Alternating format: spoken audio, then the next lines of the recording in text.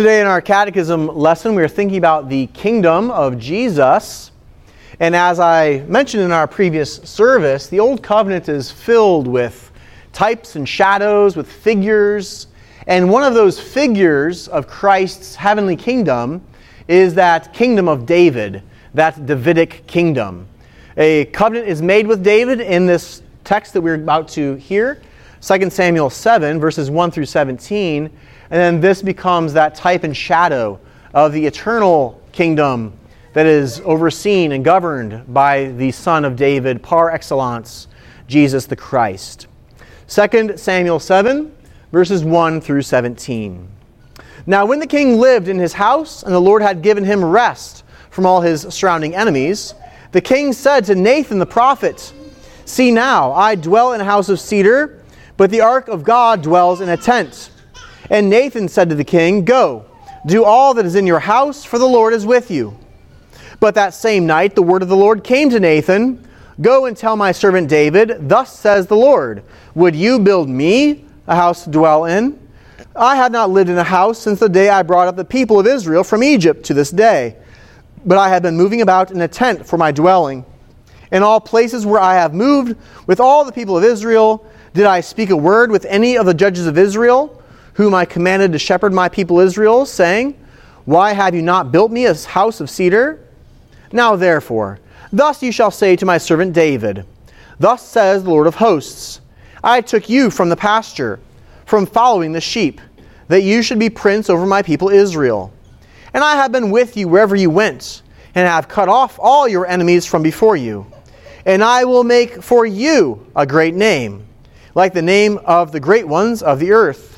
And I will appoint a place for my people Israel, and will plant them, so that they may dwell in their own place and be disturbed no more. And violent men shall afflict them no more as formerly, from the time that I appointed judges over my people Israel. And I will give you rest from all your enemies. Moreover, the Lord declares to you that the Lord will make you a house. When your days are fulfilled and you lie down with your fathers, I will raise up your offspring after you, who shall come from your body, and I will establish his kingdom. He shall build a house for my name, and I will establish the throne of his kingdom forever. I will be to him a father, and he shall be to me a son. When he commits iniquity, I will discipline him with the rod of men, with the stripes of the sons of men. But my steadfast love will not depart from him, as I took it from Saul, whom I put away from before you. And your house and your kingdom shall be made sure forever before me. Your throne shall be established forever. In accordance with all these words and in accordance with all this vision, Nathan spoke to David. The word of the Lord. Thanks be to God. Now our second reading comes from Matthew chapter 13. Matthew chapter 13, be verses 44 through 46.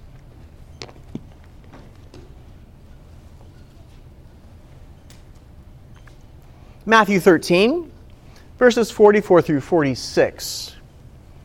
The kingdom of heaven is like treasure hidden in a field, which a man found and covered up. Then in his joy he goes and sells all that he has and buys that field. Again, the kingdom of heaven is like a merchant in search of fine pearls, who on finding one pearl of great value went and sold all that he had and bought it. Now our third and final scripture reading from 1 Corinthians 15.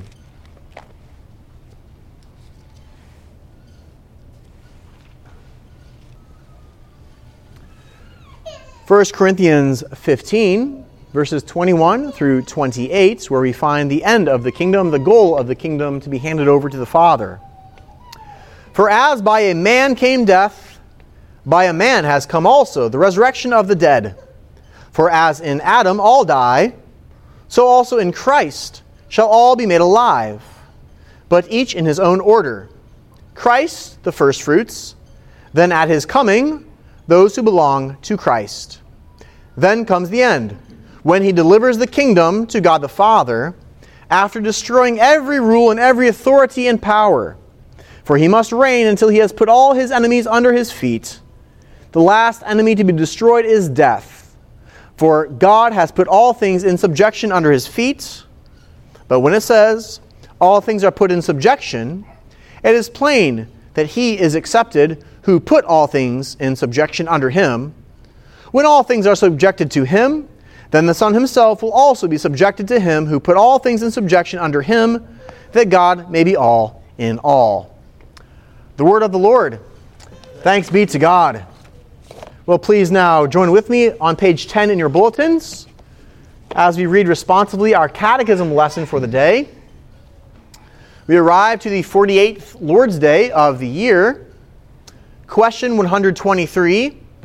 What does the second petition mean? Your kingdom come means, rule us by your word and spirit in such a way that more and more we submit to you. Preserve and increase your church. Destroy the devil's work. Destroy every force which revolts against you and every conspiracy against your holy word. Do all this until your kingdom fully comes, when you will be all in all. May God add his blessing now to the preaching and teaching of his word.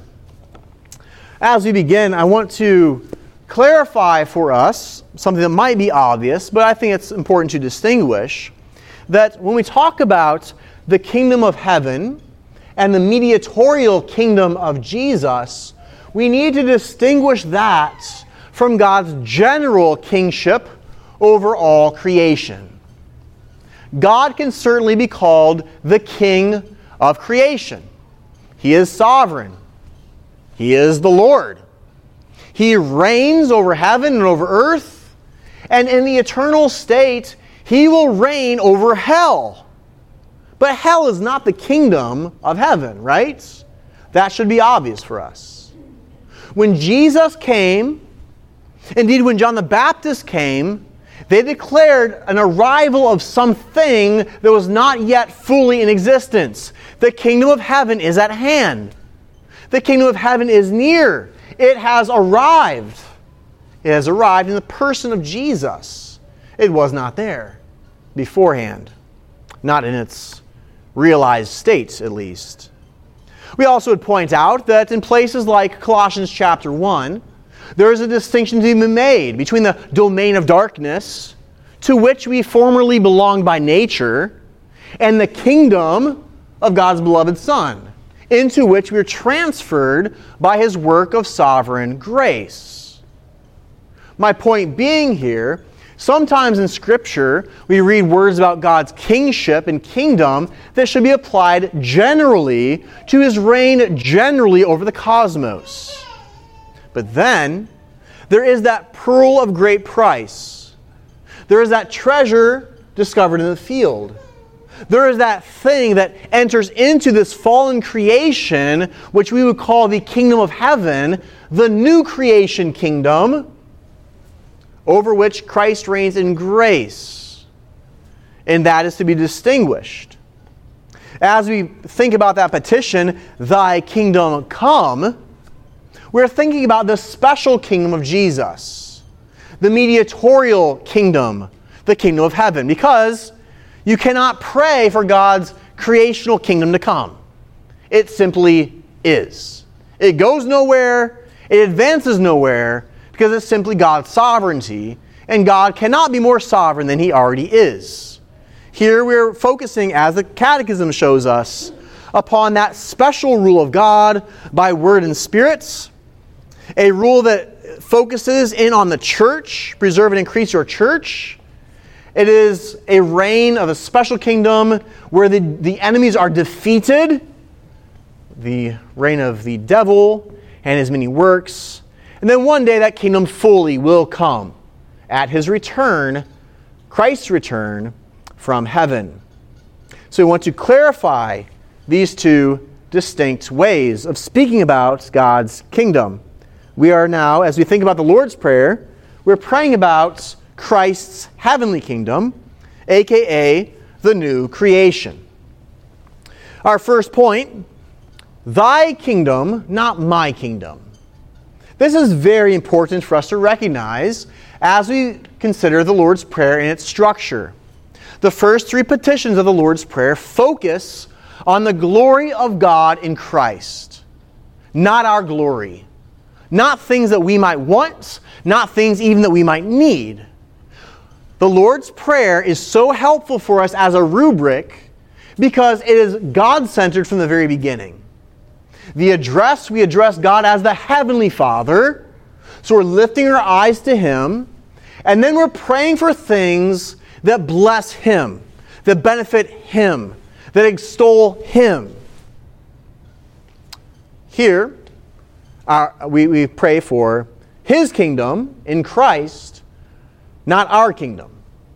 Now, it can be very easy for us to think about praying for our own kingdom. After all, we follow in Satan's footsteps by our fallen nature.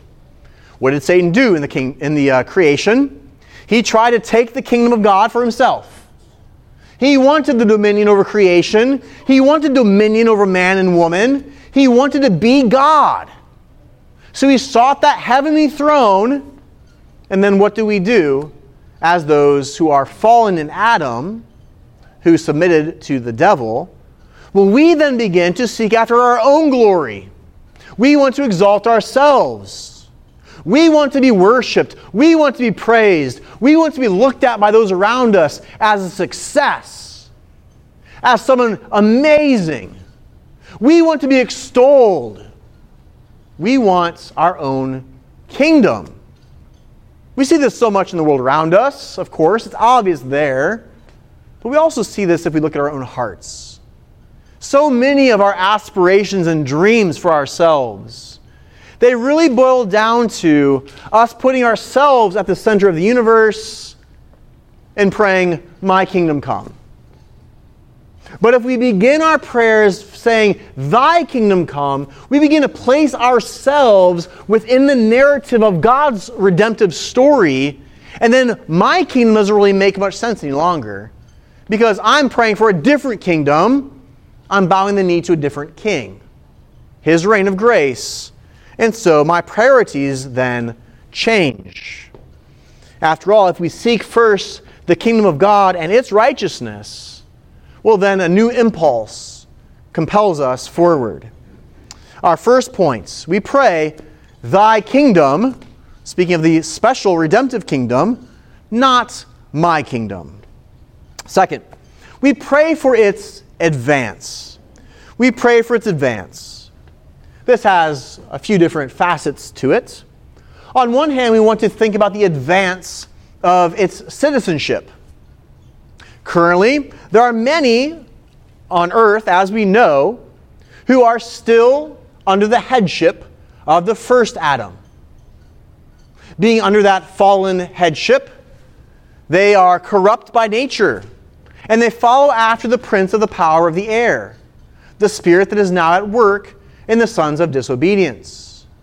They are not citizens of the heavenly kingdom. They follow after a different ruler. They are at war with our King. And so as we pray, "Thy kingdom come," not my kingdom come, but thine, O Christ, we are praying on one hand that those who are under the domain of darkness now might be transferred into the kingdom of the Father's beloved Son. We're praying for the spread of the gospel. We're praying for the conversion of sinners and of households, that they might come into the kingdom of Jesus. So again, this advance happens now. It happens in this time. The growth occurs as sinners are added to the kingdom of Jesus. Now, I should also note that when we think about the growth, the advance of the kingdom, we're not talking about the angelic or demonic realms. They are confirmed in their eternal states. There are the elect angels who are righteous and will be righteous forever. And they, you could say, belong to Christ's heavenly kingdom, not by way of redemption, but by way of nature. We look at the fallen angels, aka demons, and they are not given the gift of the gospel. They are not subject to repentance and redemption. So we want to make sure we're clarifying here that this advance of the kingdom on this earth pertains to the souls of those fallen in the first Adam. We also pray, however, for its advance within our own lives. The advance of the kingdom in our own personal lives. After all, we have already confessed within our catechism, in accordance with Romans chapter 7, that we are not yet fully in submission, in perfect submission to our King. So as we think about the advance of the kingdom and the advance of the reign of Jesus by His Word and by His Spirit, we are also praying for our own selves to become more submissive to the grain of that kingdom, to be in line with that kingdom, to come in line with His marching orders, to conform our lives to His grace, and to walk after His holy, blessed law. As we think about this growth in allegiance and the advance of the kingdom, we see this very much in the first part of the Lord's Prayer. Hallowed be thy name. May we more and more revere the name of God in our lives and honor His name in our lives, right? Thy kingdom come. May we more and more submit to You, being ruled by the Word and Spirit, seeing the devil's works in our lives destroyed. Thy will be done, on earth as it is in heaven. Next week's petition. That name being manifest in our lives, the kingdom being advanced in our own personal lives, we pray, our second point, for its advance on this earth. Again, I should pause here. So often we are praying for the advance of our own personal kingdoms. Promotion at work, that could be a good thing, but if you've made that the centerpiece, you got things out of whack, right? Success within your job, success within your studies, a family that looks great to the surrounding world. We can so easily take these good things and make them about being my kingdom, my success, my achievements. We say, my kingdom come. Whereas we need to conform our lives, our hearts, our prayers to that of Jesus Christ. That His kingdom advances, not our own particular successes and achievements. Those are subordinated to the cause of Jesus. Third, we pray for His kingdom's completion. Recall that reading from 1 Corinthians 15. That reign of Jesus, who is that promised Son of David. He is that fulfillment of the Davidic covenant, the one greater than Solomon, who did not reign forever, who did not bring rest forever to His people. Jesus has come to fulfill that covenant. Yes, not just about the mediator, because then at the return of Jesus, as He consummates everything, He takes His perfected kingdom and delivers it up to His Father, that God might be all in all. That is the goal of all things, right? The glory of God in Christ. And so that is also what we are then praying here when we pray for the success and the advance of Christ's kingdom. Not merely its advance on earth, but its completion in the new creation. When all bodies are raised from the grave, when the elect are then joined with their souls with Christ in heaven, as Christ then comes into His creation with all of His angels and all of His resurrected elect in His wake, to come into creation to cleanse it of all sin and rebellion, and then to glorify it as the new heavens and the new earth, presenting its complete version then to His Father. Beloved, as we pray for these things, we are praying for our inheritance. And remember, the ultimate thing we inherit is not so much a thing, but our ultimate inheritance is our God. I will be your God, and you will be my people.